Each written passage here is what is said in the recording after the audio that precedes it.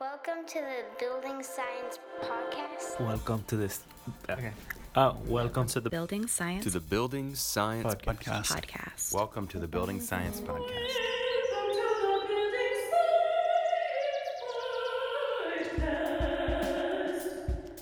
Bringing the human factor to architecture and design. Brought to you by Positive Energy in Austin, Texas. Hello and welcome back, everybody. Welcome back to the Building Science Podcast. I'm Christoph Irwin. Pleased, as always, to be here with my friend Miguel. Hey everyone, Happy New Year.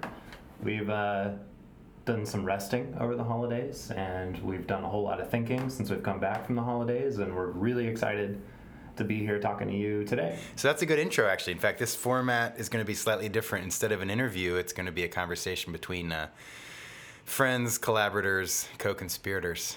That's the two of us.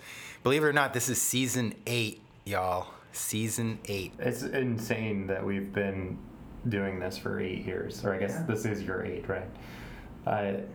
When we started the show, I can't imagine a future that looks like this, right? If I put myself back in that place, we talked about so much. Mm-hmm. Yeah, we've been really kind of swimming underwater here as a company, and that's what we want to talk about. We've been asked actually a lot. We've had a lot of meetings over the last year or so, and at the end of them, people say, like, why don't you put this stuff on the podcast? And it's partly because it seems self-serving. So with that in mind, we're going to be talking to you today about the business of building science. And just as a quick intro, building science is implicitly outcome-focused, and it is implicitly system-focused, right? So by systems, we're actually talking systems theory and systems of systems. And so we have done some seminars over the last year or so on expanded building science, right? So within there, we ended up defining building science as follows: using architecture, engineering, and systems thinking to design beautiful buildings that achieve practical outcomes. And that last bit, that practical outcomes, that's really where we're going to start to try to connect a few pieces here. Practical outcomes being the big one, right? The climate impact and the human one, right? This is the Building Science Podcast, and we're always thinking about human factors. And the systems that deliver healthy indoor air quality to buildings and homes is what we're talking about. And keep in mind, we're discussing outcomes, and those are what you wind up seeing and you wind up experiencing when building science is engaged with in a construction and a design project. But if you really think about what science is, the scientific method is a way of knowing things, right? You go through this empirical testing process to understand how things behave. And building science has it holds this difficult space, this unique spot where it's trying to take those understandings that are derived in laboratories and big research projects and find some meaningful way that they can be applied to a building for a reasonable cost. And that is a really difficult thing to do in its own right. And then as a company that sits in the space of trying to make those applications part of the projects that we touch, it's an even harder space because you necessarily come up against obstacles like knowledge, you come up against obstacles like tradition, and you come up against economic obstacles, as we all do these days. And so that's where this whole expanded view of building science came from, because we started to realize through years and years of doing this work that technology is not really so much the issue. There's so many amazing companies and engineers making products that are just mind-blowing in how well they work. It's about implementing them into society. And that is where the rub really is, because you have to start working with psychology. You have to start working with the kinds of psychology that product marketers have become really good at, but in a way that's not so predatory, right? We going back to the systems thinking, we need to understand how these products are going to operate and function in a larger system, because everybody wants a digestible, easy soundbite, some media that you can scroll past on Instagram and understand things, or at least feel like you understand things. But the reality is so much messier, and exploring kind of the liminal spaces is even messier still. And that's what this show has really started to move towards. I was thinking back to our early seasons, Christoph, where we just said, all right, let's talk about control layers. I think I can talk about control layers, each one for an hour. And that's really what those early episodes were. And since then, we've moved into this space where we're interviewing experts in so many unique fields that all intersect in buildings. And that's just so special. Watching you do those interviews has been a true joy. Yeah, we've really been growing our own understanding. And I think you just said experts. In building science, classic building science is resting on the shoulders of some really great men and women that have really moved it forward, from like not understanding how to get the outcomes to understanding it. But it was really focused mainly on like, how do you build a good enclosure, right? And a good enclosure was defined as one that lowers the energy use, right? So thermal, of course, durability was a big factor. The whole rain, air, vapor, thermal, in which our society seems to get hung up on vapor and want to talk about perm ratings forever. But getting into expertise, right? So I think that if there's a theme to where we are in the business of building science today, as a company and as an industry, it is how do we get the expertise delivered to the people who need it when they need it, right? And this will get into some of our new products and services that we offer. Right. But if you think about like how do things spread, right? We are living through a pandemic. How do things spread is something that we're all thinking about, right? Like how do pathogens spread in indoor environments? How do pathogens spread in outdoor environments? But mainly indoors. That is an interesting like a microcosm for this whole podcast, or this whole this conversation, because even before air quality was on everyone's mind, it was on our mind. We were talking about the 5 principles before the pandemic and before it was cool.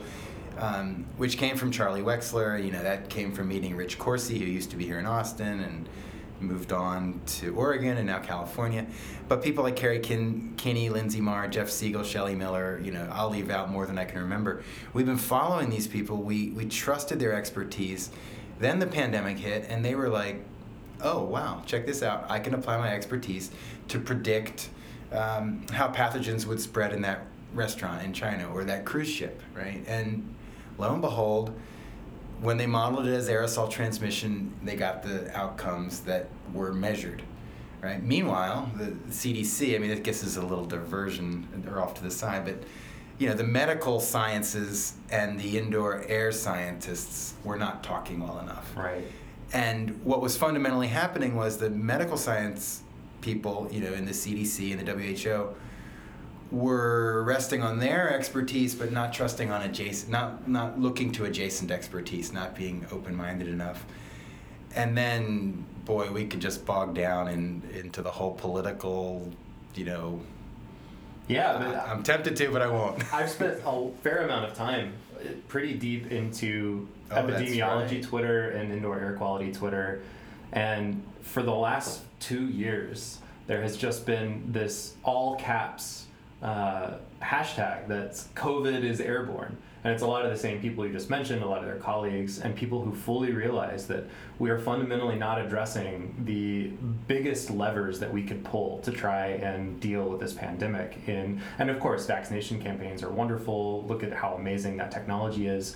But buildings are still impacting this pandemic, and they're not being addressed in ways that they really should. Yeah. And it's a true travesty, I think. And pandemic aside, anyone listening, please look at indoor space as a health intervention opportunity, right? You can build a building, you can build your living room, a coffee shop, a restaurant, your office, to make it such that if Miguel comes in with a cold, I don't get it, right? But we don't. We currently don't do that.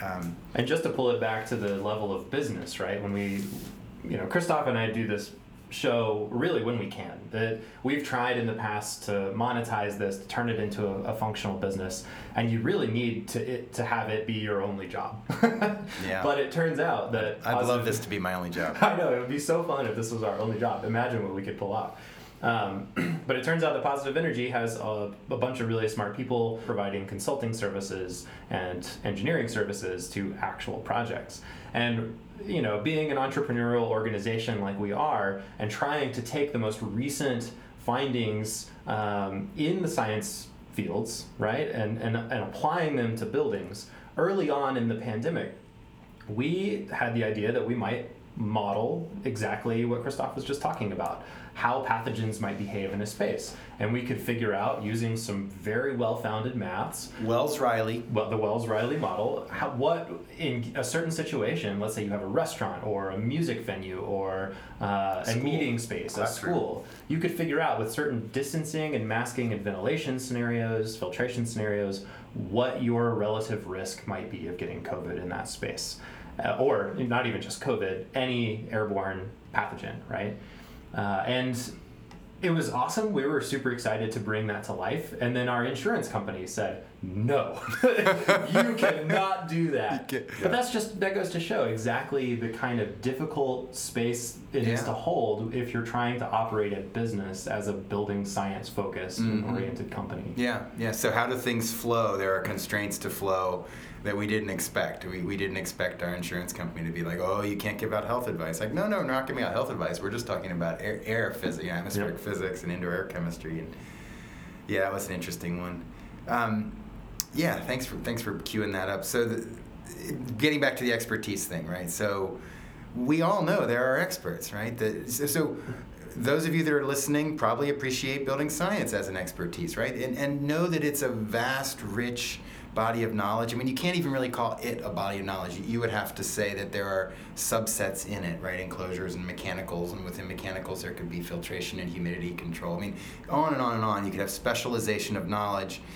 And straight up, people call us all the time freaking out, right? And I mean serious stuff, right? Like their infant has been taken to the emergency room because we had a lot of rain and their crawl space moisture triggered an asthma attack, right? I mean, serious stuff, right? And in less bad things like cupped hardwood floors and comfort issues. But these are prickly issues for the owners, and we get called in, and almost always we're able to resolve them, and we get a lot of gratitude. And your emergency was our normal day at work, right? Yeah. And that's just the way. Like, same for me. Like, gosh, I used to work on cars, but now I don't have the computers to do it with. Another story there. But doctors, dentists, attorneys, like, we avail ourselves of expertise all the time. But then this pandemic hit, and suddenly, I don't know, like, am I allowed to say Fox News, or I won't say that, but like, say a certain popular news channel. A certain popular news channel was suddenly like where you would go instead of talking to an epidemiologist or an atmospheric chemist, right? So it's been just boggling my mind, to think about, as a society, we're facing this serious challenge, and yet we resist taking the information from the people who have made it their life's work to have the appropriate knowledge to help us. And we also live in an age where influencer culture has become its own thing, and expertise is not always undergirding an influencer's popularity, and across any topic that you can think of. But just by virtue of having a lot of followers on the internet does not make you someone who should be turned to for important information about. Yeah, and so just touching on that, the contrarian view is not always the correct view, right? That we seem to think that it is. Like I love Henry Gifford. Every time I talk to him, he has some sort of other little facet. I hope we interview him soon. But he took on USGBC, the contrarian view. He did. And sometimes it's right, but we're in a space right now where it's like, it's always right. Okay, so coming back to the center here, we're talking about the business of building science. We're talking about how things flow. And where those two things converge is, frankly, like the back of our new t-shirts. It says, at the convergence of architecture and engineering, right? So this is the space where you use science and math to design and build beautiful, architecturally mind-blowing buildings that do what? That achieve practical outcomes, like healthy indoor air, like energy efficiency, like durability, like low embodied carbon. So we're using science and math to do these things. We're kind of proudly positioning our company at this convergence of architecture and engineering. But I want to tell you guys, from a business model perspective, it is a hard place to go. It is not a comfortable space to occupy because, well, there's lots of reasons. I'll just touch on one. Miguel's face is lighting up here. One of them is you're actually challenging people's expertise because their expertise might be, I know how to do this choreography of design process, right? Well, we've arrived at a space where the choreography of the architectural and engineering design process itself is something that needs to be thought of a technology that can evolve and mature and lead to new outcomes. So what we've done is, as a company, we've really tried to step back and to say, how can we influence these projects earlier, before the client has swooned, right? And before, or while the design expression is still fluid and adaptable. And just to give you a little background on how we arrived at this place to begin with, when Positive Energy was still a little baby company, we were doing all kinds of consulting, energy auditing, diagnostic testing work, and building relationships for sure in Austin, but often we were chasing the tail. We were at the end of something and discovering a problem. And that's its own kind of logistical and structural issue within the choreography of a project, but also just on an emotional level as a human being the person who shows up and consistently is delivering bad news is a very tough thing to do. You don't want to do it. The whole don't kill the messenger thing is definitely something that you start to appreciate whenever you're doing that work, because you're just there telling the truth. That's it. And people get really mad about it. And so we started to look at, well, what are the other ways we could intervene in an existing process that could make an impact? And at the time, we saw that in residential projects, especially, single family homes, nobody was really doing mechanical design in any meaningful way. And we said, well, we could do that. Let's try it. Let's see what that looks like. I'm an engineer. And people told us that we were totally insane, especially with the kind of level of detail and robustness with which we wanted to take this design process, and for the things that we were asking of them, like more space for this, and you need these systems that you probably have never used before. And people just said, you guys are, and way too passionate. I can remember several architects like, man, you're really into this, and you don't read like an engineer, you really care. But like getting back to his thing about the consulting, it's like you're like building a building, like cooking a recipe, right? We would go in, we get to taste the building, we get to taste the recipe, and there's way too much salt in it. Right. Well, you know what? There's way too much salt in it, and it is now too late to take it out, right? So the building had, it was done. It was built, and we'd come in, and it was humid, completely humid. Now, there are things you can do. You can dehumidify. But the space to put those systems, the time, the convenient time had already passed. And so there are myriad ways in which, as building science consultants, we would find ourselves face-to-face with a building in which all the good solutions were already water under the bridge, right? Those outcomes had already been constrained out, and we were looking to, low first cost and visual spatial aesthetics, and reliance on, the trades that, like, cheap parts, cheap labor, exploitable labor. Systems are systems. Absolutely. Systems of systems.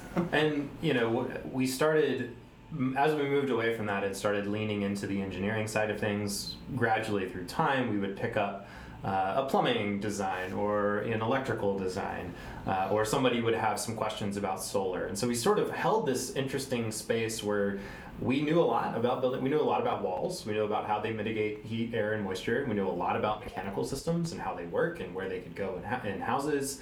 And that turned into a very functional business unit, and we were thriving. We were picking up new projects, not just here in Austin, but growing our presence in many other markets in North America, doing international work. And I would say we built our reputation largely on those projects. We had so many beautiful, really fantastic projects, and we also had lots that we learned really good lessons on. And we weren't satisfied with just stopping there. We said, well, okay, well, what else? Yeah. Can we do? And we realized that as we were getting into these engineering projects, even getting in, mid DD, design development, right, with an architectural firm, sometimes that was too late to even allocate space. Sometimes that was too late for them to go back and get a different wall assembly put in place. Sometimes that was too late to really claw back a window that might be very problematic from a thermal perspective, but that the client had already fallen in love with, right? So these were the challenges, and we said, well, we need to be involved earlier. We need to, and maybe direct into engineering was not the right move, but some way that we could give meaningful feedback to the architectural design process earlier than it comes to us as an engineering firm. And that's exactly where we've arrived. Dun, da, da, da. Well, actually, 2018, 2019, we started birthing this, and here we are 3-4 years later, and it's maturing and it's super exciting. But before we go into that, this is our performance consulting, our more like our directly applicable to sustainability and new outcomes, because we haven't talked about the climate crisis yet. We're getting there. We'll get there. So, but I want to go back and I want to say, thank you. It's not like thank you for our early clients, right? We were not just wandering in the weeds looking for our golf ball. We were working in the industry with thoughtful people that were implicitly telling us their pain points. They were saying, I would like to get better filtration. I would like to have better air quality, is what they were saying, in my building. And it's like, well, you need a better filter, and you need to be on when you're not just heating and cooling, and you need to keep the air dry. But the point is, like, had we not gone through, it's like Aikido. Had we not connected to the industry where it was, we would have had no agency to try to redirect it. And that is our heartfelt goal, right, is to help society avail itself of the existing expertise that knows how to make buildings that can be comfortable and healthy and durable and resilient, frankly. That's a big one. And not take down the planet in the process, right? So, and there's so much psychology in there. There's so much... we are explicitly humans working with humans. And so Miguel just mentioned the word relationship. There is nothing more powerful in this world. There's nothing more impactful than the force of two human minds that connect, or several human minds that share a vision and truly work toward that. And so what's had to happen, or what's happened over time, is we have found ourselves getting lots of repeat work from a subset of architects that really protect and respect their own design process and frankly don't let the clients hijack it, right? We've talked about this in the past, right? You Google buy a car and someone's thought about the myriad details. The owner of the car doesn't get to say, I don't want the metal braided brake line, I want rubber brake lines, right? So, the people with the expertise made the decisions. It is frankly a little bit cuckoo, incredibly common for an owner who's thinking, I want blue walls, and I want this color countertop, and I want my bathroom arranged this way, to also get to pick the MERV rating, whether or not there's a dehumidifier, how the ventilation system functions, whether there's an ERV. But this is what happens. This is the current state of the industry, and it takes a lot of, resolve, a good sense of humor, patience, and patience is killer when you're operating a business. We would ask for a few hundred at first, and then a few $1,000s, and we would end up being like counselors to these project teams. Like, well, that's an interesting perspective. It's not the accurate perspective. Let me explain what a environmental separator is, and da da da. So. I've gone... No, that's a really interesting kind of dynamic that people may not be aware of in our audience, but, we started out as a pretty inexpensive option, and then the more that we learned through time about what we were doing and how to do it effectively, we naturally moved toward this high end of the market. Yeah. And it was a real challenge for us, on a philosophical level, because it's like, well, we want to make big impacts, right? We want to really be able to affect change in a meaningful way. And it's hard to do that when you're just working on the kinds of houses that you see in Dwell magazine or some big architectural publication. Right. But at the end of the day, what it has allowed Positive Energy to do is innovate in really interesting ways. We have, as you said, Christoph, worked on phenomenal project teams that are actually trying to do things very differently, and their budgets are certainly there to do it. So we get to play in this proving ground for things that the average homeowner may not be able to do whenever they're thinking about their retirement home, even if it's like the final one, the really nice one that they're spending lots of money on. The forever home. The forever home. But what that space has given us is the ability to take on passion projects, right? Because we can do that, and we know that the fees are not going to be the same, but we can certainly do that.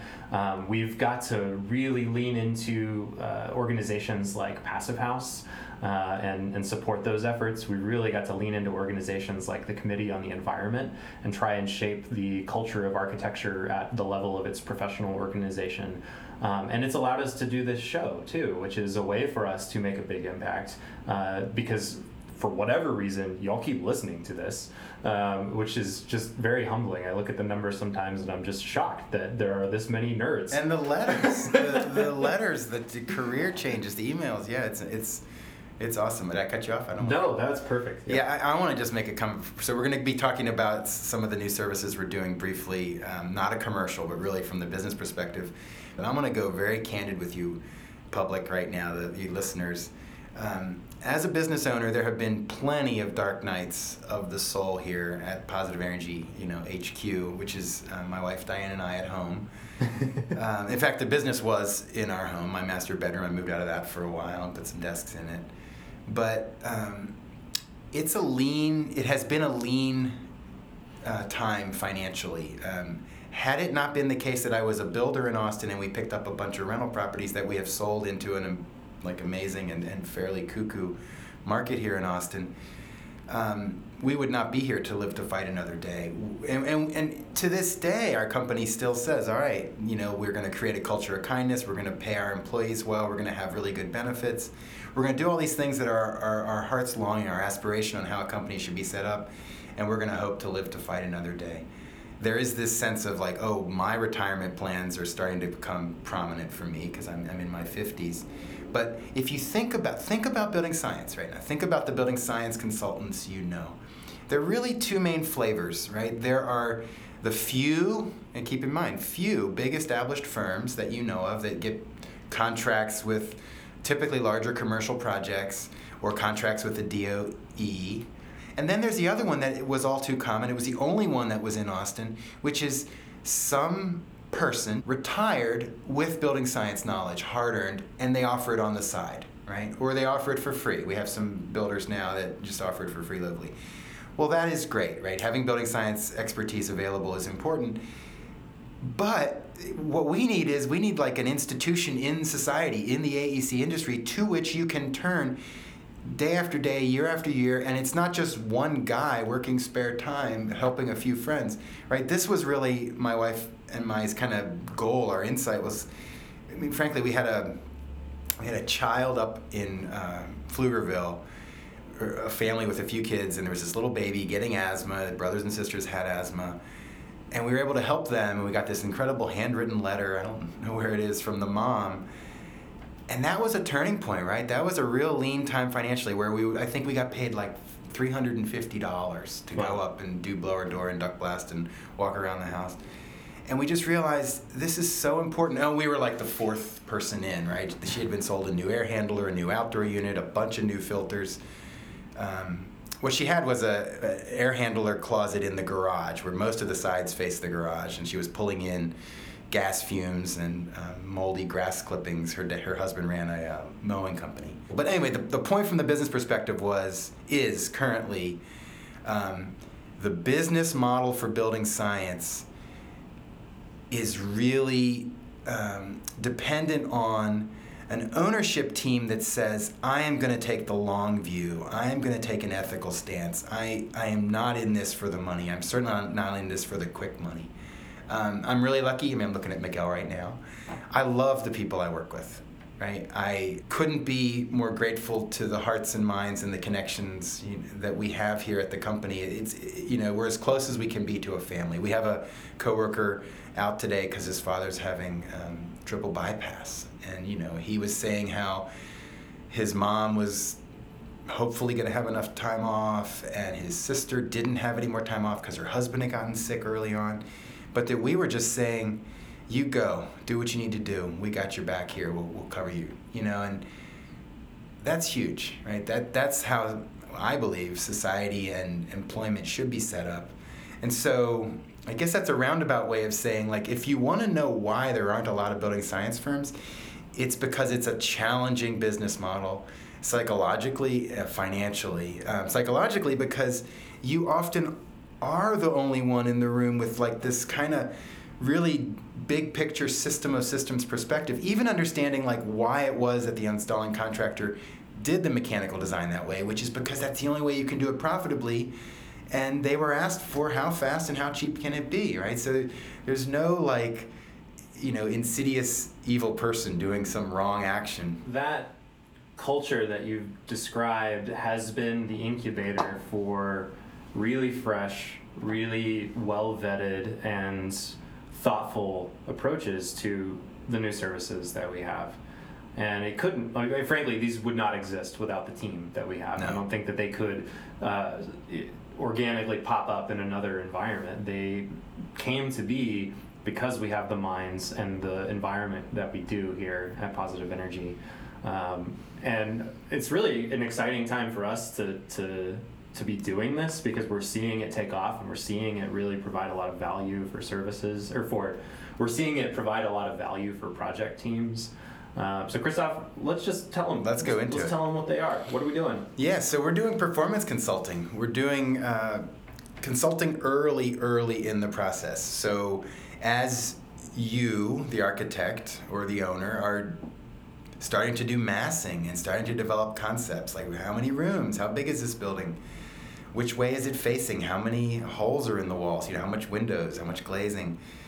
Well, at that level, we can do modeling. We can say, well, you're going to have glare in this room. Well, you're going to have thermal comfort problems in this room, or you're going to have fantastic lighting in this room, right? We're going to be able to in real time, like these slider bars that change the day of the year and then the time of the day, right? We could just move through a year. So the most logical way that we found to organize this approach, this modeled approach to understanding performance very early, is to break it out into 3 camps. And this is sort of, you'll follow the logic in the way that you might think about a building, right? The first layer of defense that you need to focus on are the passive systems of your house. We're talking about walls, we're talking about windows, we're talking about the elements of a home that are not going to move, but that have tremendous impact on the thermal experience of the home, have tremendous impact on the visual experience of the home, and have tremendous impact on the energy use of the home, frankly. And so that's what our passive systems consulting looks like, is we get in with a model and we help architects understand what those impacts might look like for a client. And the great thing about that is that we do it early enough that they haven't presented a concept to the client in most of these cases. And so when they say, oh, do you think that western wall of glass is going to be a problem? And we can say, absolutely, we need to change that. And we get to find specific ways that we can improve that, and nobody has fallen in love with it yet, so nobody's sad when it goes away. Yeah. And then you start with a better baseline, which is tremendous. Yeah. Yeah, so there's a couple of examples here. One is, I don't think it'll be a surprise to you. You can cover your mouth in shocked, mock horror that our industry is in a love affair with lots of glazing, right? Large expanses of glass. And so you do a large expanse of west-facing glazing, and you get to see the sunset, but you model it from glare perspective. Let's just say you model, from that angle. And there have been projects where the owner really wanted these things. We really look at the passive systems consulting as architect-facing, like we're the in-house kind of sustainability department or design optimization department, functional design for that building. So we're doing the passive systems consulting. There have been projects where the owner is in the room.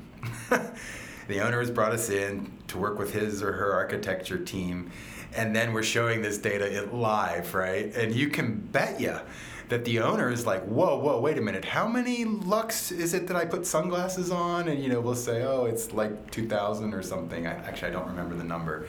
But that the room is beyond that, right? So do you want a rack on the wall in your living room where you're going to keep the sunglasses? Yeah. Or where are you going to put your TV in this room? And interestingly, we've also had the opposite situation happen where the owner brought us in and was dead set on building just a bomber passive house. This is a project in Arkansas. And going through this exercise, he was instructing the architecture team to be very conservative with how much glass they put on, right? To meet the passive house standard, but also make sure that we're not letting in any undue thermal energy. And what we wound up finding going through this modeling process with him is that you can actually afford to put in quite a bit more glass in really optimal locations to improve the daylight autonomy of your home without changing much of the thermal dynamics. And they were just so thrilled with that because suddenly they could let in more daylight, right? And this was a very aggressive performance goal that they were up against. And they got to, as you say, optimize it in a way that wound up with a better outcome than it would have. Yeah, absolutely. Okay, so wrapping that up, that's passive systems consulting, and that should happen early on. We think of it as an architect-facing service, but it can be client involvement, can be client-facing. And it's fundamentally looking at the enclosure from the perspective of visual comfort, of thermal comfort, right? So we can do mean radiant temperature analyses early on, and of course from energy and carbon, from that perspective. And guess what? Big expanses of glazing have big impact on energy use, operational energy use, as well as embodied carbon. And so the next kind of pair, so we sell these together, and the next pairing in this suite of performance consulting services is the resilient systems consulting. And that deals with energy and with water, right? What are your energy systems on site, and what are you going to do with them? And the same goes for water. What are your water resources on site, and what are you going to do with them? And the reason that we do this in tandem with the passive systems is that in order to know what you're going to do with your energy resources and what you can do with them is really dependent on what your walls are made out of and how your home's actually going to perform from a thermal and energy use perspective. So they naturally fit together. And the resilient systems scope tends to be kind of a straddled client-facing, architect-facing service. Mm-hmm. Why don't you tell them a little bit more about why that is? Well, it's fundamentally the architecture team, the construction team is going to be able to pull levers to achieve different outcomes, but it is the owner that needs to say, look, I want 7 days, I want 3 days. I'm willing to move into the garage apartment, and then I want 10 days of backup or something like that. But it is fundamentally both. This one it starts as, using some architecture jargon, right? It starts as a detailed intake interview with the owner where we hear the owner's project requirements, right? These are qualitative, these are implicitly outcome-focused messages that we translate those into a basis of design. And we translate those into a basis of design. We try to be clever here in the sense that we can and we have offered complete designs for energy and water systems, for resilient energy and water systems, including battery backup and on-site energy production.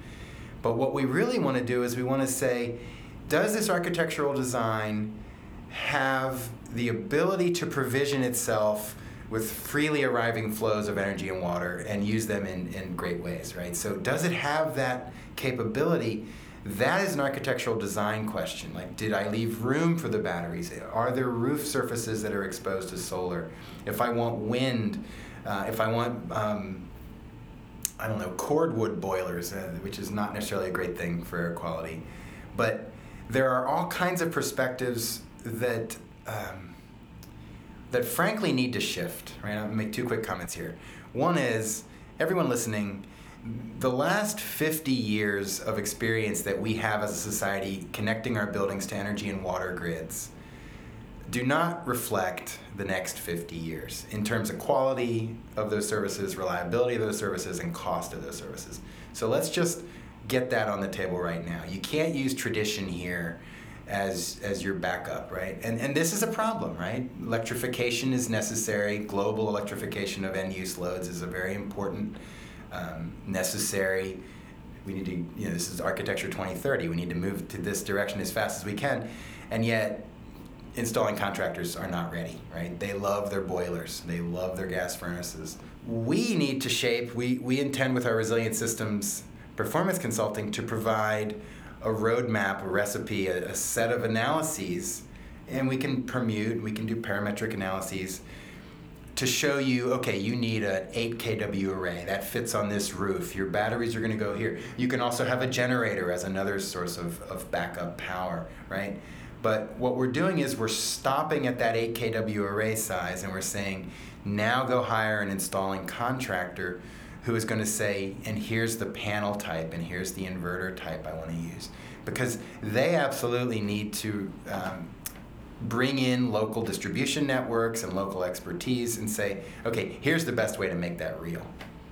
Yeah. Well, and the same goes for water, Oh, yeah. Understanding how far do you want to take water capture? Is that coming from rain? Is that coming from a well? To what level of filtration do you need to actually condition that water so that you can use it for potability? Is it just for landscaping? Where are the tanks going to live? But again, we're stopping short of engineering. We're trying to provide a really clear roadmap of where those things need to be. And it makes sense to do that early because that is when the infrastructure can be accounted for. Yeah, absolutely. And yeah, just dovetailing in there. So we are now a very robust, mature MEP shop, Positive Energy is, that also has this sustainability consulting, performance consulting wing. It's basically like, two wings of an airplane there. And these two bodies of expertise, of course, interact with each other and intertwine with each other. When it comes to resilient energy systems, it interfaces with the E in MEP, the electrical system design. And we have, as far as we know, made up a new service. Actually, some builders asked us for it originally. That's right. And we call it the Electrical Master Plan. And to contrast it with the standard E in an MEP, the standard E will start with your electrical panel and it'll move through the building, powering circuits, plugs, lights, appliances, right? So it starts at the panel and moves into the building. In a residential context, it's largely ignored by the electricians. We've been told that many times.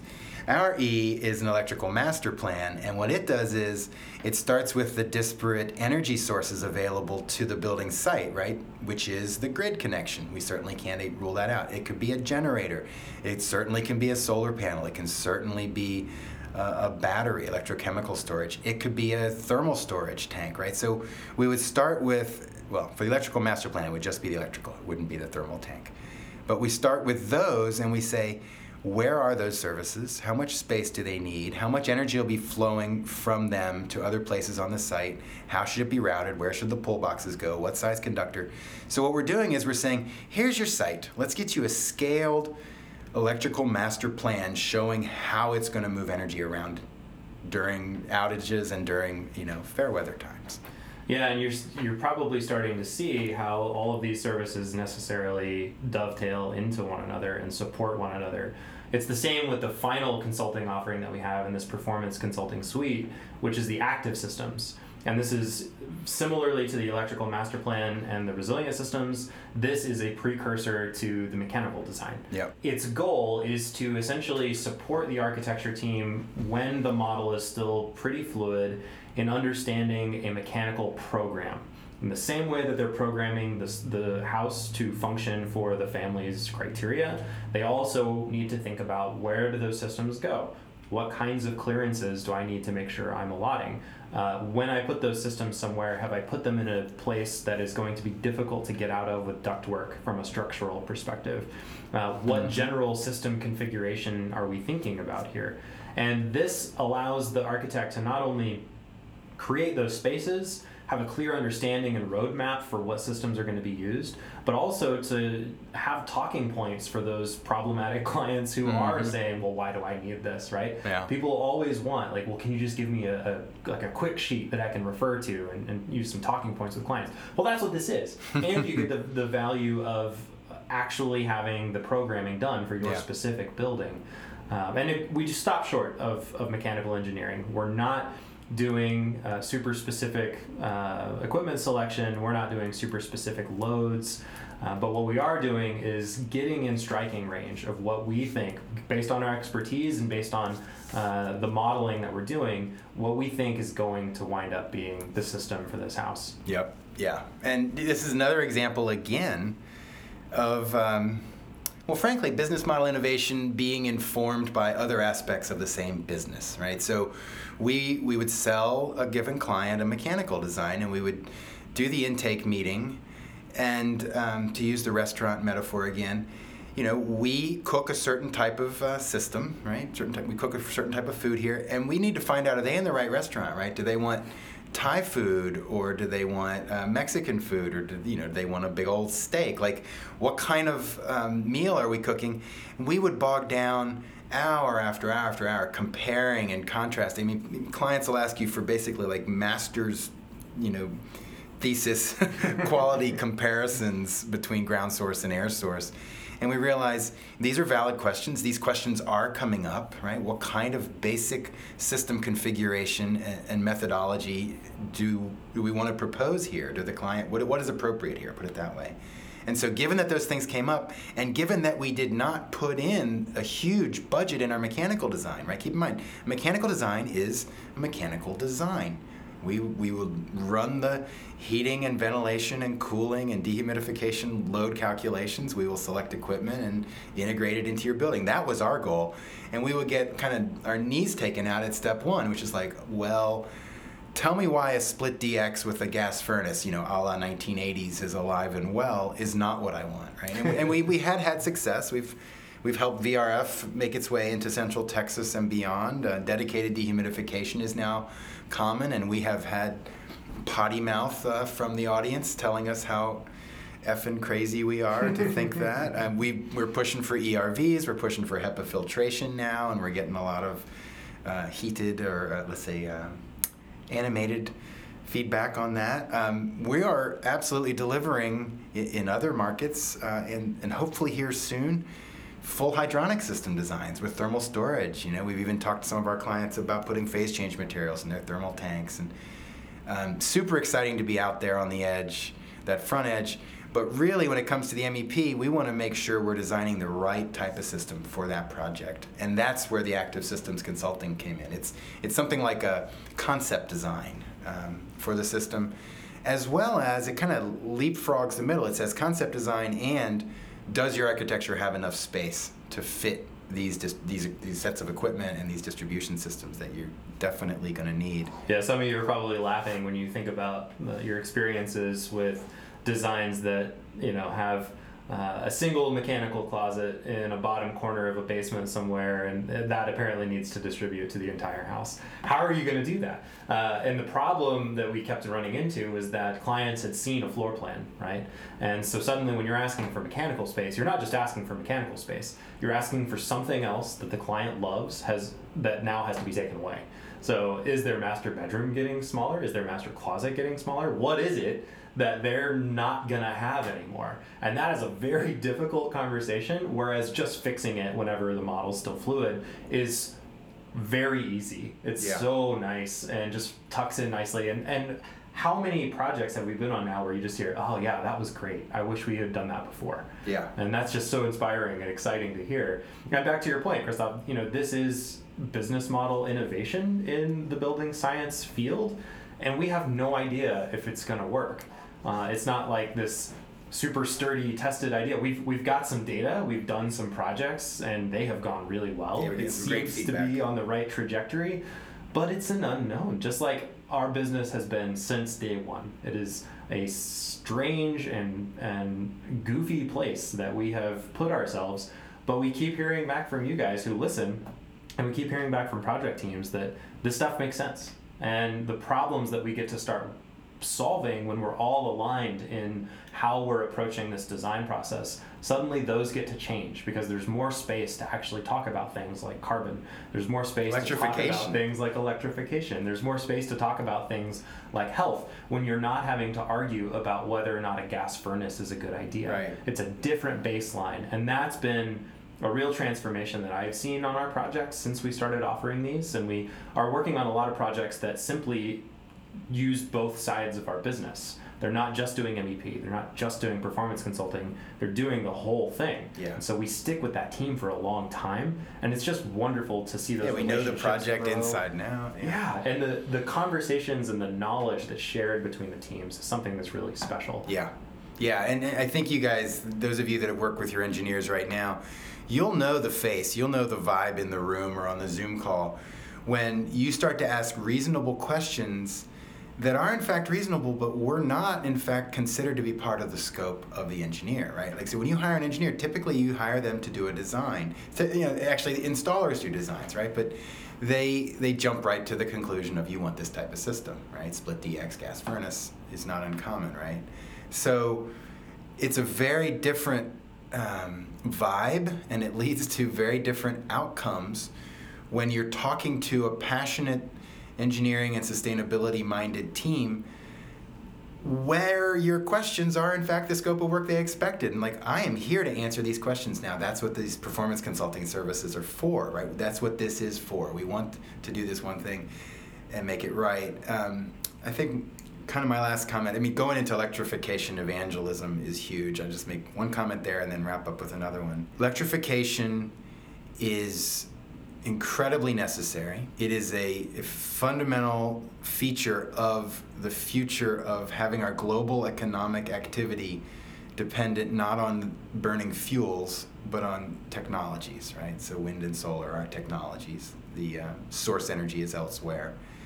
And yet, it is not an easy thing because what you're asking an industry to do is to rethink traditional practices. And here we are at a time with the pandemic where, like it or not, it's starting to get through every one of us, through our thick skulls, that everything has changed, right? This is a multi-trillion-dollar impact on the global economy. It's a multi-trillion-dollar impact just on the U.S. economy. The pandemic is asking us to see in real time that we have hit a defining moment in our time on this planet, in our lives. And yet we don't want to see that. That's a painful place to go. And here it is in the AEC industry before the pandemic, but the same sort of emotional underpinning of business as usual can no longer be business as usual. That is an inconvenient reality. And it is actually like we have like an emotional dissonance, an emotional deterrence. We push that away. Well, electrification is just like a microcosm of this overall change. And we have had, we've had situations where we're literally arguing or debating the merits of a gas furnace or a gas boiler. Pacific Northwest, it loves their gas boilers, right? And yet they're very progressive and want to move to heat pumps ideologically, but where the rubber meets the road is the installer, and they're still, they haven't gotten the memo, right? They still go to the same distributors, they still have the same understanding of market dynamics and market pricing. So here's the big win, right? You have that conversation, you get to the end of it, the installing contractor says, wow, I didn't realize that. I didn't have these dimensions of this decision in mind when I was making my recommendations. Well, that is and I'm not kidding, I get goosebumps, right? That is the big win because you've just shifted perspective. You've just changed a paradigm. You've just changed that person, that entity interfacing with the AEC industry. You've changed their relationship with what they do forever. And in a similar way, we've had architects, architects that work with big developers that bring us in and say, let's do a resilient systems analysis. And at the midway or the end meeting, they'll be going, wow, I had no idea that solar and storage was currently so economically viable. I had no idea. You just want to high five because you haven't just affected that project. You've affected every project that firm is going to touch, right? So this is the power of business model innovation. And honestly, bringing it back to this podcast, this is what we hope our episodes wind up shaking out as you're listening to these things. We want these conversations to be enabling conversations for you. We want them to spur new ideas. We want to hear from you about the ideas that you have, the work that you're up to. And the next year, we have no idea how many episodes we're going to put out there. We're going to put out as many as we can. And we're hopeful that it's more than last year, because last year was a pretty lean year. But we still got some out there. And we really hope that the conversations help you see something in a new way. We hope that they help you feel empowered in your conversations, regardless of your scope in this industry. Whether you're an owner, whether you're an installer, whether you work at a manufacturer, whether you're a builder, you have tremendous power. You just have to know how to use it.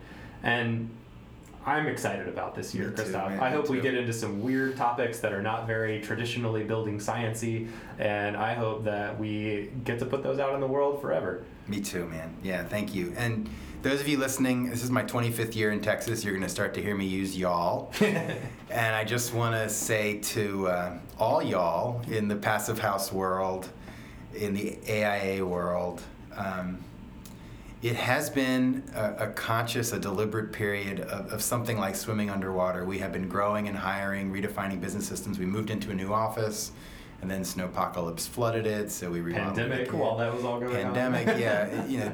Supporting our staff psychologically during this time. And I hope that we are emerging from that time, all of us, psychologically, and I hope that we can emerge from it with our game face on, with our sense of both poignancy and clear resolve that what we're doing is important, and that what we're doing in the AEC industry in our various roles, or even as owners, it is to be based on outcomes, it should be based on expertise, and it should be seen as an opportunity and not just a hassle. Well said. And I'll end with the idea, I'll put an idea out there, that this painful time that we've all gone through on this planet together, and that we will likely continue going through in some capacity, whether that has to do with this pandemic, a future pandemic, or climate change, there is meaningful work that can come out of those painful times. We can transform that suffering into work that helps people, that helps the people that we live in community with, that helps people that we may never meet in our entire lives. And that's really exciting, and I hope that this podcast has some small role in that. Yeah, me too. And I think we just had an auspicious sign. There is a beautiful little ladybug crawling right next to Miguel right now up the wall. Oh, there you go. As he was saying these aspirational goals. I think it's a sign. All right, y'all. Thank you so much for listening. We'll talk to you next time. Take care.